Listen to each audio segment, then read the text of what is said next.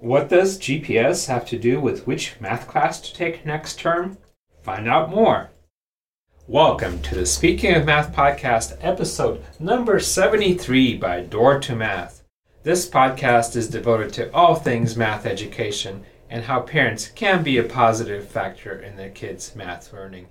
Math is the gateway to many professional careers as well as confidence and personal growth. Find more information at www.doortomath.com or on Facebook, YouTube, and Instagram at Tucson Math Talk. Let's get started with the topic of the day. Last night, I was really annoyed with my GPS. We went to a St. Patrick's Day party, and on the way to the party, we needed to stop by and get a gift. Well, the GPS would not turn off when we stopped by. And I remember you telling me that something like that happens with kids in math also. Yeah, I was laughing pretty hard. So this GPS has no idea we want to take a small little detour to get a gift, and it just went on and on, like it has to go there, it has to go there. Finally, we had to shut it off and then pick the gift and then punching the number again, right? So I was making a comment. This time of the year, a lot of schools, especially the private schools, are pushing the parents and the kids to tell what courses you're going to select. And often a math argument started erupting at home. So what you're saying is the way we navigate on our GPS and have detours is the same way that kids navigate to their goal and have detours also.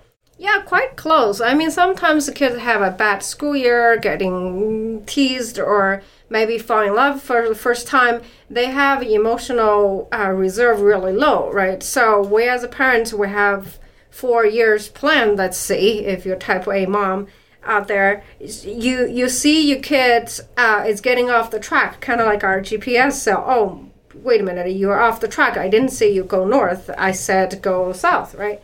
But a GPS doesn't know that you're just taking a small detour to get a gift. Same thing. So when a kid come in and say, I really don't want to take XYZ classes, I want to do this because A, my friends is out taking this one, or I really didn't like that teacher for whatever reason, right? So a typical response, at least the parents here in my office, to say, no, you have to take this. That's what we agreed on, yada, yada, yada. So then the kids is going to fight with you, right? Fighting is, when it comes to academics, is never good. So yes, that similar situation has happened to me before. My son wanted to go out and take some other classes because his friends were in there, but I know that he needs a specific classes for engineering school. Right, it's frustrating, especially if you are in the science field and you know what classes are needed, and trying to pass that piece of wisdom to the kids who is not listening is really frustrating. All right, and how can I support my kids as a parent? Okay, so I think this GPS is a really good analogy, right? So think about the argument as you and your kid is not in the same car. So neither one of you ever going to get to that destination, right? Because both people need to be there. So first thing I always tell parents is, look, don't argue with a kid because they're a kid and you're adults. Arguing with a feeling or emotion is useless. So that's where the analogy with the GPS and the car comes in. So I guess what you want to do is get in the emotional car with your kids, and the GPS, emotional GPS might be different than actual GPS. It might take some twists and turns. Right. So when a kid is being unreasonable, us adults trying to reason them, it's not going to get anywhere. So I would say keep the communication open. So in our analogy is make sure you still sit in the car. Don't argue, right? Don't get out of the car and don't stop communicating.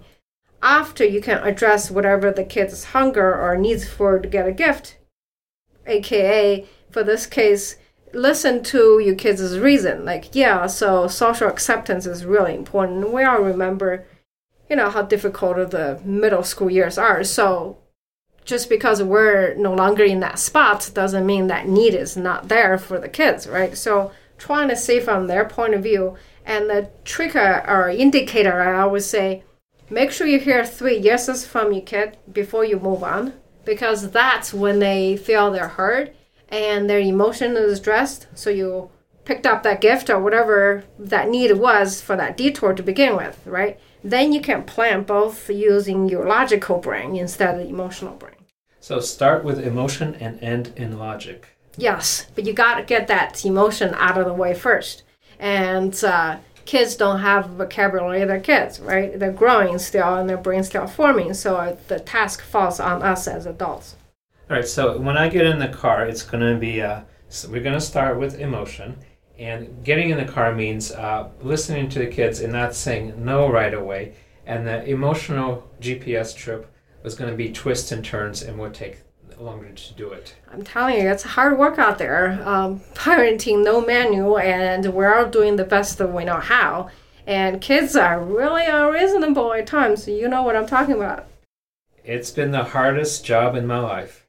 I know, right? So this whole podcast is about, hey, the mistakes that we made, or I see the parents come in and say, hey, we tried this, that didn't work, but this worked. So hopefully this little podcast today, we're saying, don't get out of the car, don't argue with the GPS, listen to what the kids has to say. All right, so let's summarize.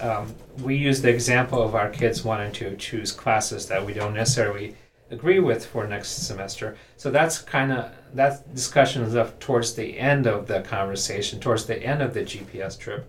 The first thing, if we want to make the analogy of getting into the car with GPS, is hear what they have to say, have their reasons. If they want to stop off somewhere, let them, and finally get to the right destination. Yeah, takes a lot of patience, but I think in the long term, the fact that you're in the car and the kid trusts you to get through this little detour, that you build stronger bonds. And, in the end, kids really do need us, need our advice, need our wisdom.